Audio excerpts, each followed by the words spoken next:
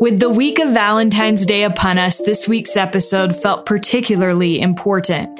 It is widely believed that an understanding of adult attachment, first explored by psychologist John Bowlby in the 1950s, can help us enjoy lasting love.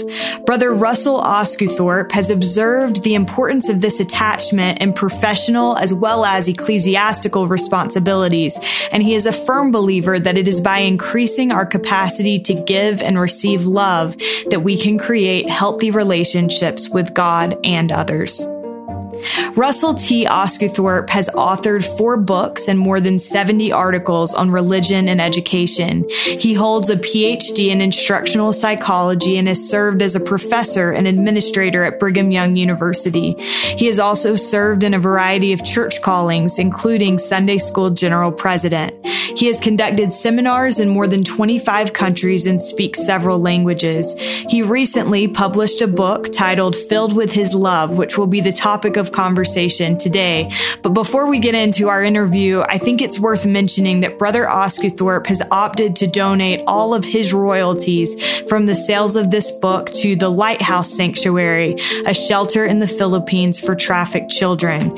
He hopes it will benefit children whose ability to attach in relationships in their lives has been negatively impacted by the decisions of others.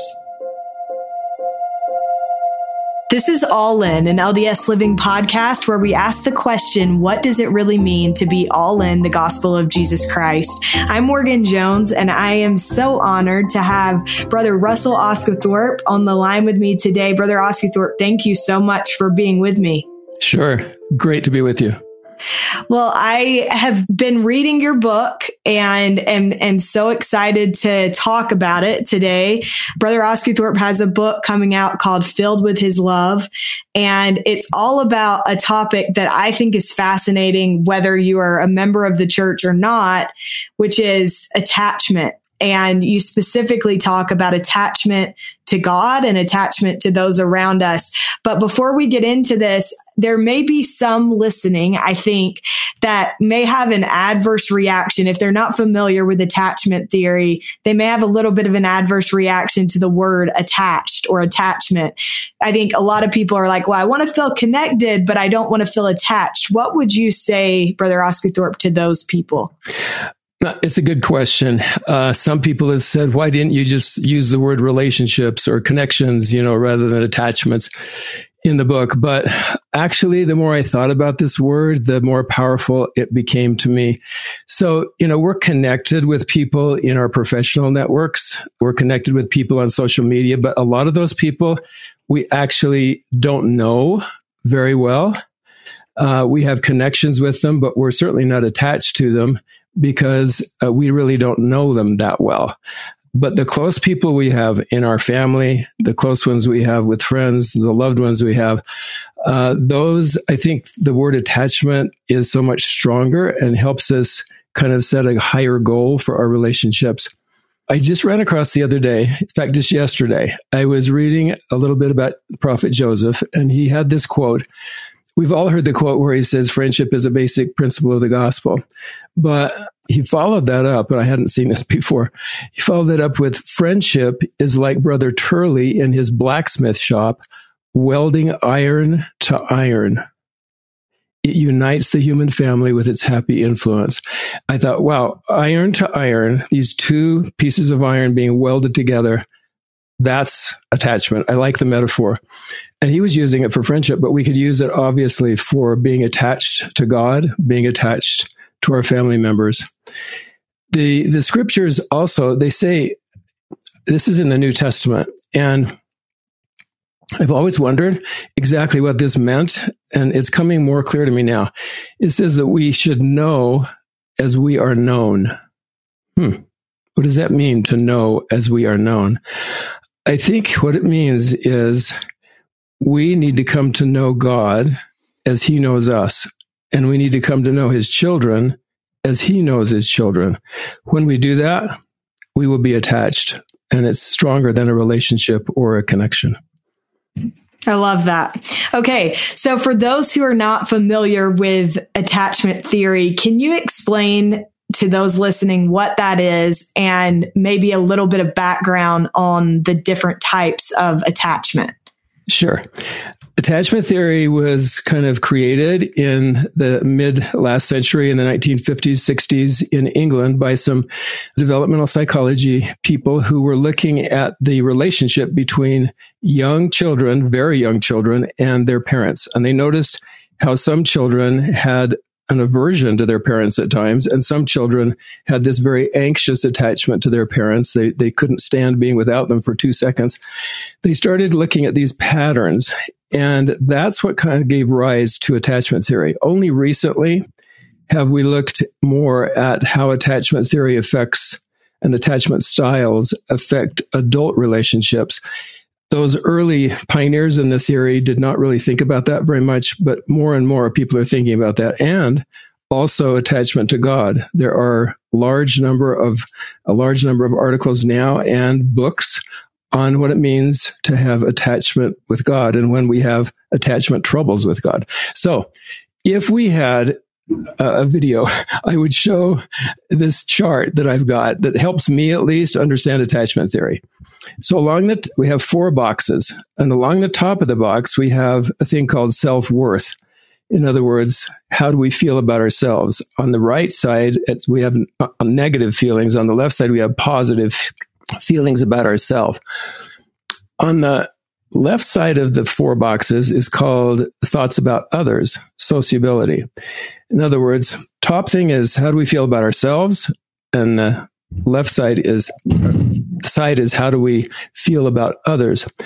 So in this positive self-worth box and positive sociability box, we have what we call secure attachments.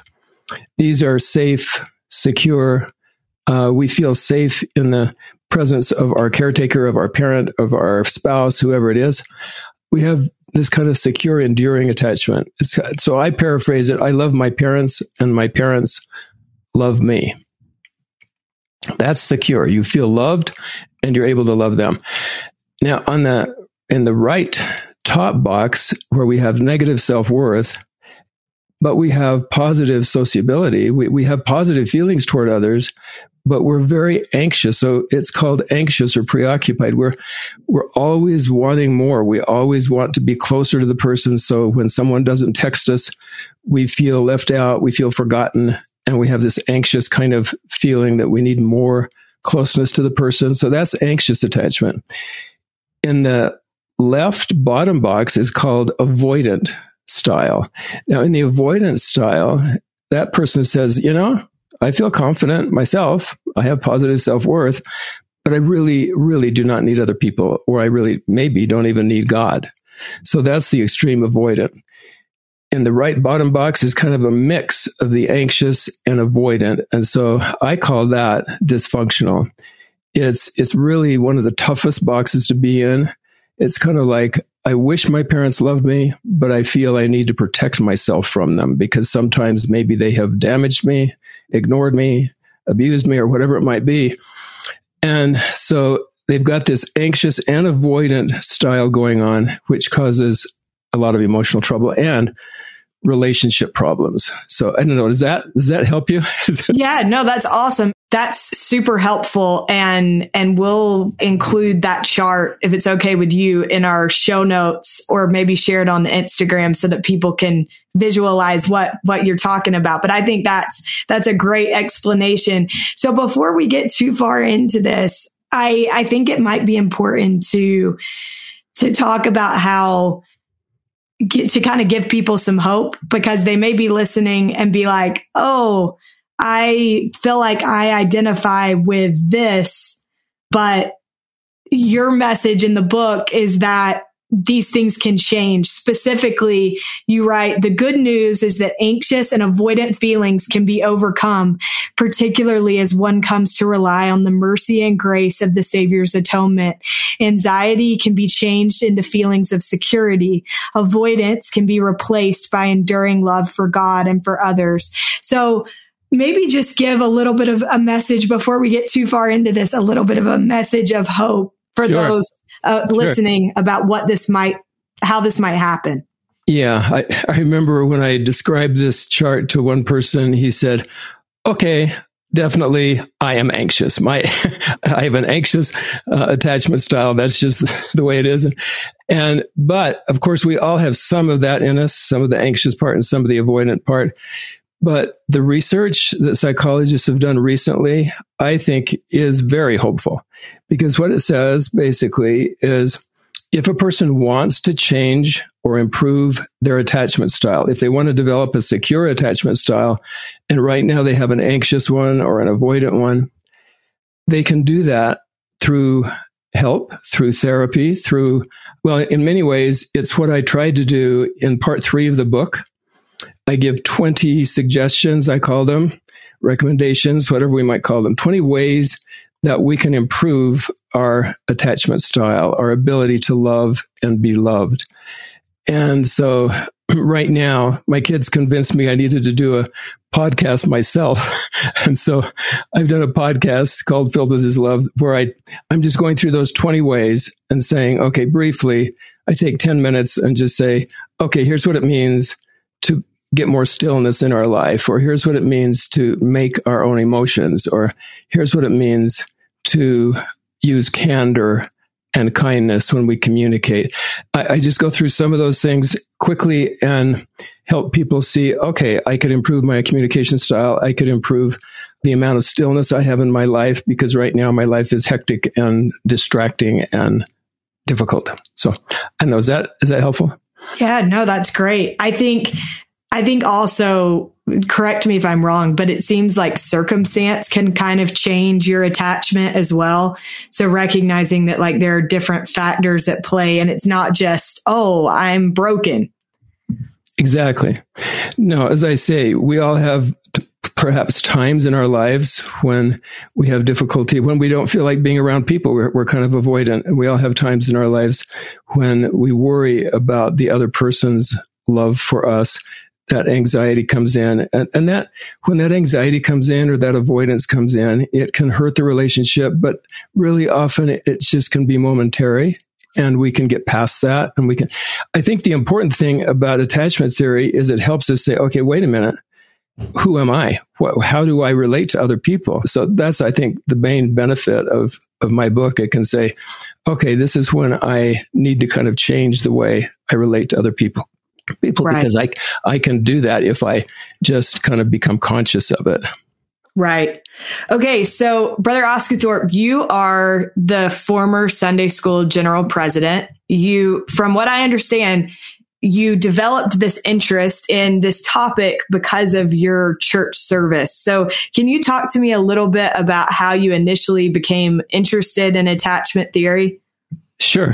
I had so many experiences. It seemed to me that as I was a stake president of a young married stake, also a mission president before serving in the Sunday school. And in all of these counseling experiences, it seemed to me that everyone was coming to me with relationship problems. Yes, some came to me with other kinds of problems, but in one sense, they mostly boiled down to relationship problems. Even addiction problems often have their root in attachment problems. People turn to substance abuse because they don't feel loved often. So, I mean, when they were coming to me with marital difficulties or with addiction problems, I say, okay, let's talk about how you relate to other people. And I didn't have the tools, in a sense, at that time, because I wasn't aware of attachment theory back then. This was quite a while ago when I was a stake president. But now I look back on it and I say, okay, all of these people that were coming to me, particularly those who were contemplating divorce, were all having difficulty with attachment problems that they had not recognized and didn't understand in themselves. And they needed to do that before they could move on, I think. I think that's spot on. And I think that it's so true that relationships, I think, are so much at the root of our well-being. And you have a chapter in the book where you talk about how this can even relate to our physical health and vice versa, meaning, if you don't have a secure attachment, I think it can have an effect on your physical health, and your physical health can have an effect on your ability to attach well. That's one of the things that you talk about to build attachment. But you mentioned that this started because researchers were looking at the way that a child was raised and how that affected their ability to attach. How does the way that a child is or a child's relationship with its mother, how does that impact their attachment? So if the listener can look at that diagram that maybe you might post on Instagram or something, if a child feels cared for, protected, and safe, they call it safe haven and security. So if they feel like in their home, they're in a safe haven, in other words, they don't have to be afraid of their parent, and they call it a secure base. I love this term because it's kind of like a base to jump off of. And so someone who feels a secure base, a child that feels that says, "Oh, I can create, I can play I can try new things, I can play in new ways, I can interact with people in new ways, I can meet new people, new kids, and everything, and feel comfortable because I have a secure base." The parent has made them feel secure enough to launch out themselves later, and this really has effects for adults. I worry that so many people don't launch out. They don't become creative as they could be. They don't use their imagination as much as they could because they never really could feel a secure base. They never felt secure in themselves. And it has a lot to do with this perception of themselves. When people say, "Oh, I just can't do that, I'm not good at that," they don't have a secure base. You say, "Well, maybe you're not good at that right now, but you could be good at that. And maybe we can help you be good at that. Let's help you be good at that." And then you can develop this feeling that you can create and achieve more than you thought. In the other boxes, so the anxious one is where the parent is kind of on again, off again. So either abuse or neglect, some kind of mix of that can go on there. In the avoidant one, in the extreme case, this is where abuse comes in. So if a child is abused in some way, verbally, physically, sexually, in whatever way, then that child says, "Okay, I can't trust the adults in my life. I can't trust people to do what they really should do. This person should be loving me, and this person's actually hurting me." And so that is kind of the avoidant person has some of that probably in their background if they really are very, very avoidant. And the anxious person has this other thing where they want the parent to love them, but the parent keeps pulling away at times and they can't figure out why. And this is, some parents just have difficulty really developing attachment with their own children. And so they need help in the early going as they're raising their kids. So is that helpful to kind of give a picture of it? It's super helpful. And then another thing, just to kind of lay the groundwork.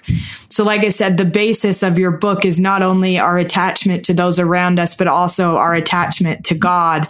And you talk about how our attachment to God also affects the way that we're able to attach to others. And I found this really interesting. I participated in a focus group that the church was doing a few years ago. And one of the biggest things that they talked about was, what is your relationship with your father like? And then what is your relationship to your heavenly Father like? So how would you say that attachment to God also affects the way that we attach to others, or maybe even vice versa? So it's really well documented that people who have a negative relationship, abusive or neglectful relationship with their father, have a difficult time attaching to God. I tell a little story in the book where one of my friends was working at a center for children with emotional problems. And he said, I thought, well, I'm just going to teach them the "I Am a Child of God" song and talk about how we're all children of God. And he did that. And the therapist that was there with them said, he said they didn't seem to respond very well. And he said, "Okay, wait a minute." He said, "All of these kids in here, virtually all of them, have been abused by a father. You come in and say, you should think really great things about Father in heaven. They can't do that. It's very hard right now. They have to overcome lots of baggage in order to be able to do that. So that happens. These are extreme cases, but they kind of help us understand a little bit the more mild cases as well. Absolutely. Okay. So you kind of get into the book and we'll talk a little bit about some of the specific things now that we've kind of given people some background. Yeah. You write that nothing can create attachments as strong and enduring as making and keeping covenants with God. Why would you say that is, Brother Osguthorpe? I really like that question, Morgan. That gets to the heart of what we are doing in this, trying to do in this book to me. Covenants obviously bind us to God. We are called children of the covenant. We make promises to Him. He makes promises to us. And we don't make such promises or covenants to people we barely know. We might have 300 friends on LinkedIn, but that doesn't mean that we make covenants and promises with these people, right? This is a special relationship that we have with God. We have covenanted to be His covenant children. So making a covenant is just the beginning. Every time we keep that covenant, it is in the keeping of the covenant that we deepen that relationship, that we help that attachment become stronger. And that's what I think is beautiful about temple worship.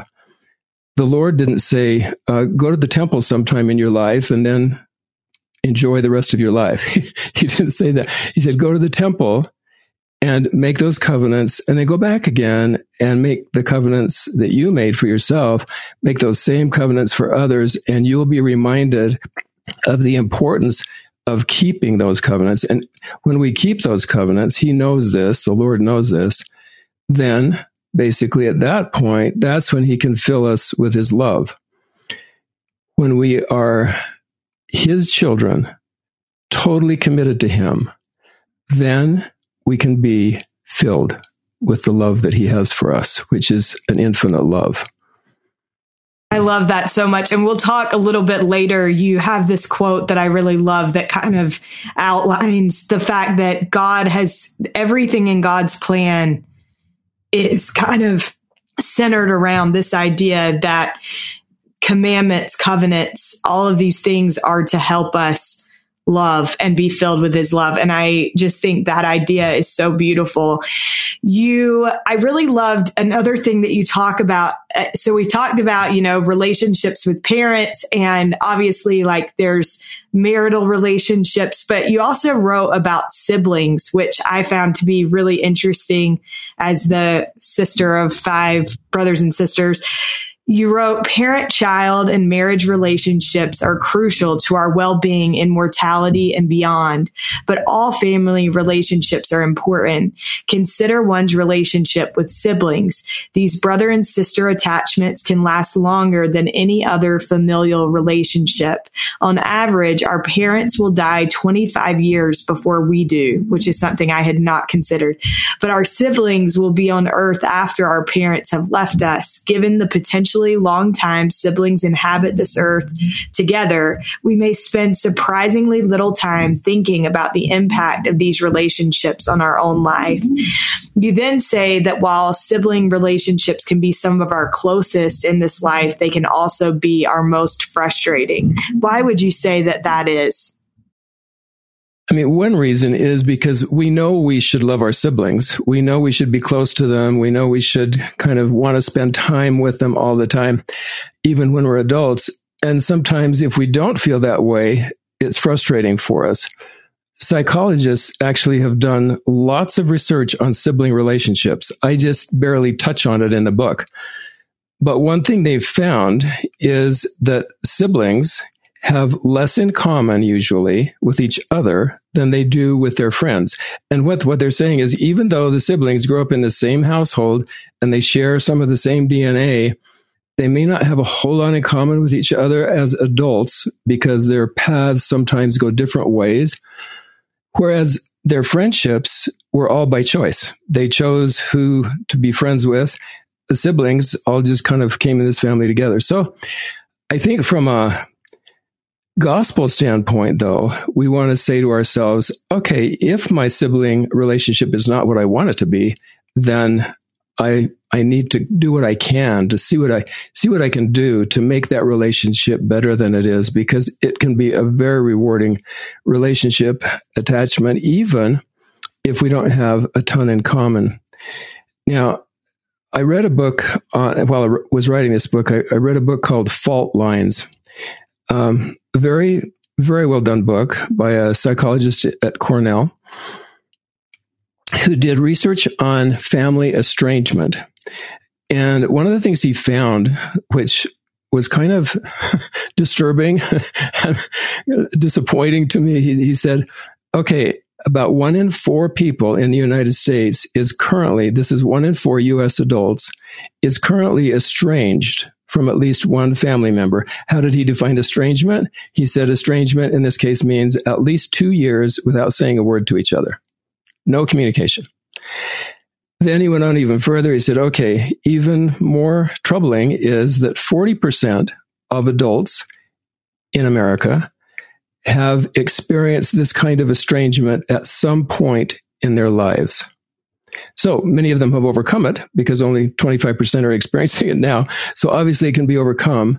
He spends his whole book talking about reconciliation and kind of putting past problems away and coming to reconcile with each other. If two siblings have become really estranged from each other because they don't like each other, then they can overcome that through processes of reconciliation. And he goes into that in this book. Very nice book. So this is why sibling relationships can be so fascinating, because in some cases, people become literally detached from each other. And we know in the gospel sense, we don't want that to happen. We want to find ways to love one another, particularly in our families. Well, and I think that goes back to the topic of covenants, right? If we understand covenants and that we are sealed together as families, we want to do whatever we can to preserve those relationships, recognizing that there's power in covenants. You also talk about the effect that, so this is kind of moving into the later part of the book. You talk about the effect that giving specific praise can have on our ability to attach to those around us. Why would you say that words are so important? I've always loved that quote by Elder Maxwell, where he said, we need to give each other more deserved, specific praise. We don't want to praise each other if it's not deserved. We don't want to tell a child, oh, you just read that correct word if he didn't read the word correctly. But we want to give more deserved, specific praise. And why? Because words, it's a really great question, Morgan, because words are at the heart of relationships and attachments. Our exchange in words. I used to, when I was stake president, I would ask couples who were struggling a little bit, I would say, tell me about your communication patterns. Is there ever any harshness? And sometimes they would say, well, what do you mean harshness? And I'd say, I mean, are you ever kind of verbally attacking each other? And they'd say, well, everybody fights. And I'd say, well, no, everybody doesn't have to fight to come to agreement. You can come to agreement over a disagreement by calm and measured communication, kind communication. You don't have to attack each other. And so words can hurt people. The scriptures teach us, it says, it is said that thou shalt not kill. This is in the New Testament. And you're saying, thou shalt not kill. We all know this commandment. But then after that, he follows it and say, well, I say unto you, even now that you should not use the word raka. In other words, you should not use verbal attacks on each other either. I had a friend, this fellow was a friend back east, not a member of the church, but I thought it was a great insight. He said, when we give advice that is not sought or not wanted, it is an act, he says it can be an act of violence. So when someone doesn't want the thing that we're saying and we keep forcing it on them and pushing it on them, we're kind of hurting them in some ways. And when we attack verbally, I think we literally kill something inside the person. Sometimes people say after these verbal fights, I feel like something died inside of me after I got so attacked verbally. So these are things we do not want in secure attachments. They're things we don't want in enduring eternal relationships. And so we have to find ways to change those patterns of communication so that we give life to each other. I thought the other day of one of my favorite greetings. When I was a young missionary, I went to Tahiti. The way they say hello is yorana, which means literally that you might live, or life to you. I'm giving life to you when I say hello. That's what we want to do with each other. We want to give life. We don't want to kill something inside somebody. Yeah, no, I think that is profound. What effect can not feeling, I mentioned this earlier, you talk about physical health and it's tied to our attachments, but what effect can not feeling secure in our attachments to those closest to us have on our physical health? Again, medical science has documented these effects very thoroughly, I might say. And when I talk about stress, when we don't have a good relationship, a secure attachment, then we have stress. And that stress, of course, leads to anxiety, or it leads to the avoidance thing where we just say, I give up, I'm not going to relate to people anymore. But, when someone feels this stress, all stress is not bad. Stress can be productive for us if we learn how to deal with it. But relationship stress, which is kind of a constant battering of our emotional equipment, really, that's hard to deal with. That has to be fixed. We can't go on day after day feeling that our spouse hates us, wants to get back at us, is angry at us, all those things.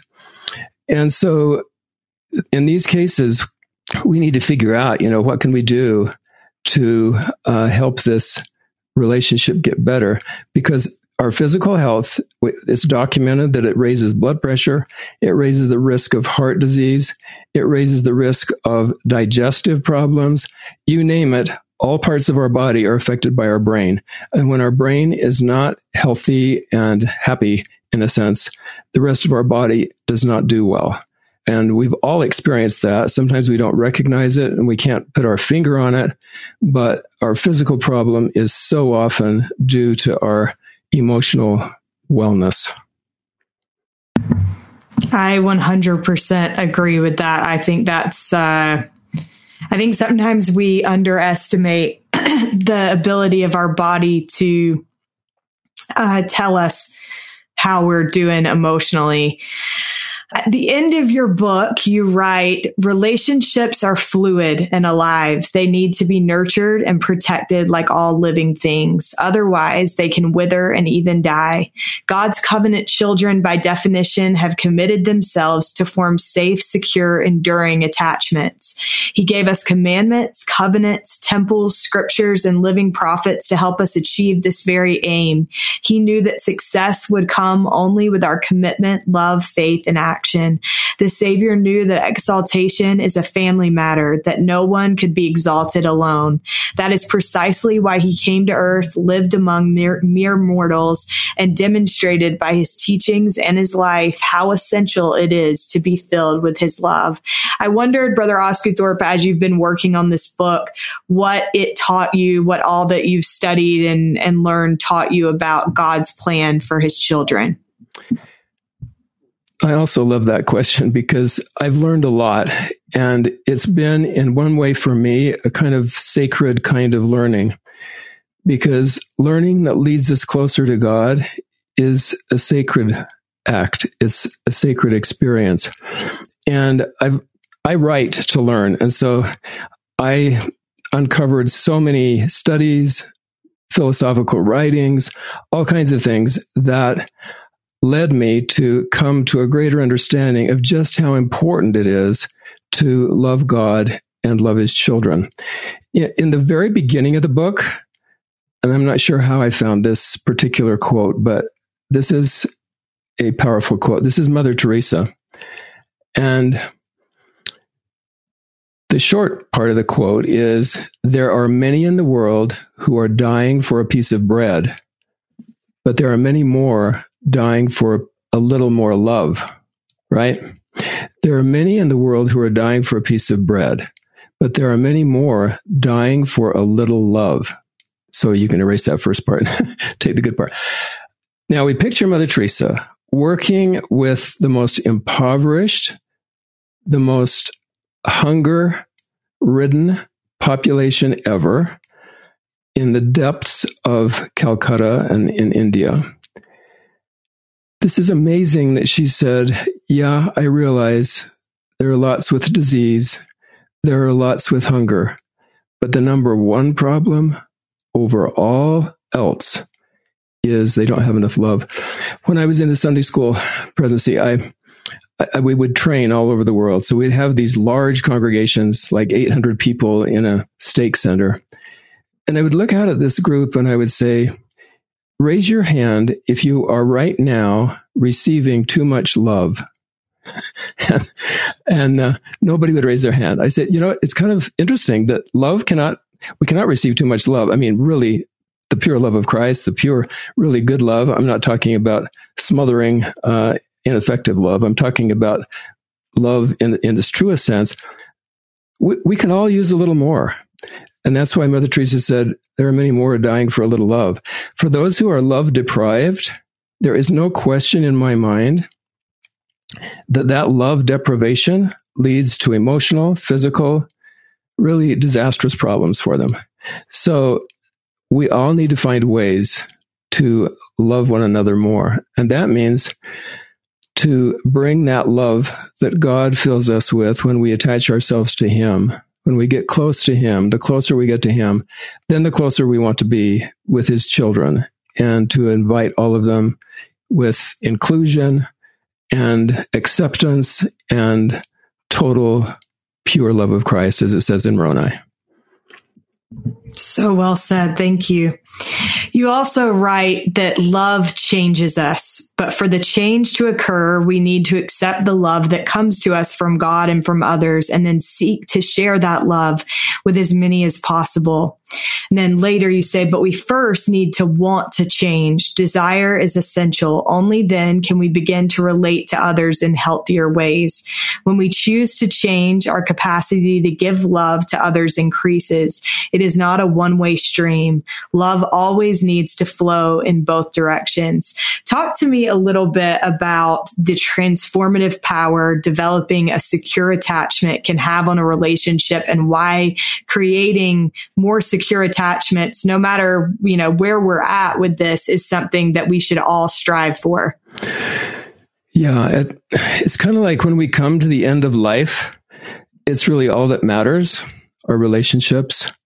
It doesn't matter how much money we made or what kind of recognition we got from other people. But we want to make sure that people know that we love them. And we want to feel their love. This is the ultimate thing in life.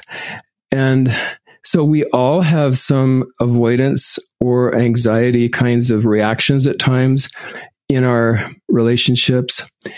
And overcoming those is possible, as it says, if we want to. A lot of research showed that they looked at all these people with attachment disorders, and they kind of measured how they did with therapy. Well, they had to want the therapy, they had to want to get better, or they didn't get better. So people, if change is going to happen inside us, we've first got to have that desire to do it. And so I think of the old saying too, that it says you need to work out your own salvation. You say, well, maybe I can work out a little bit of my own salvation, but I can't work out exaltation. President Nelson's been very clear, exaltation is a family matter. So we have to live together in love. This is the most important thing we do when we come to earth, learning to live together in love so that we can have that kind of happiness, joy in relationship through mortality and then on through eternal life. Thank you so much. My last question for you, Brother Osguthorpe, and first of all, thank you so much for sharing these things with us and for all the work that you've put into this book. My last question for you is, what does it mean to you to be all in the gospel of Jesus Christ? I like this question also, and I like that you ask it to every one of your participants. When I think about it, I think about oneness. You know, the restoration has taught us that separate beings, like God the Father and God the Son and the Holy Ghost, they are separate beings, can be one. Now, obviously, we know that they do not meld into one being, but they are separate beings. And as the Savior, when he prayed in Gethsemane, the intercessory prayer in John 17, when he said that I can be in thee, I in thee, and thou in me, that we may be made perfect, that all may be made perfect in one. So for me, being all in means I want to do all I can to be one with the Savior, one with my family, one with others. Because at first the Savior was praying for his apostles, that they might be one as we are, Father, I and them and thou and me, that all may be one. But then he prays for that all those that thou hast given me, in other words, all of us, that we can come to this oneness. When that happens, then we have real unity, not just in ourselves, but with each other and in societies. Of course, we're just so far away from that right now. We have a lot of divisive kinds of things going on. But the gospel says to us, the Lord says to us, we want you to be one. We want you to be united in love. And so to be all in, that's what it means to me. Thank you so much. Brother Osguthorpe, it's been such a joy to be with you. Thank you for your time. You bet. Thank you, Morgan. We are so grateful to Brother Russell T. Osguthorpe for joining us on today's episode. Big thanks to Derek Campbell of Mix It 6 Studios for his help with this episode, and thank you so much for listening. Happy Valentine's Day.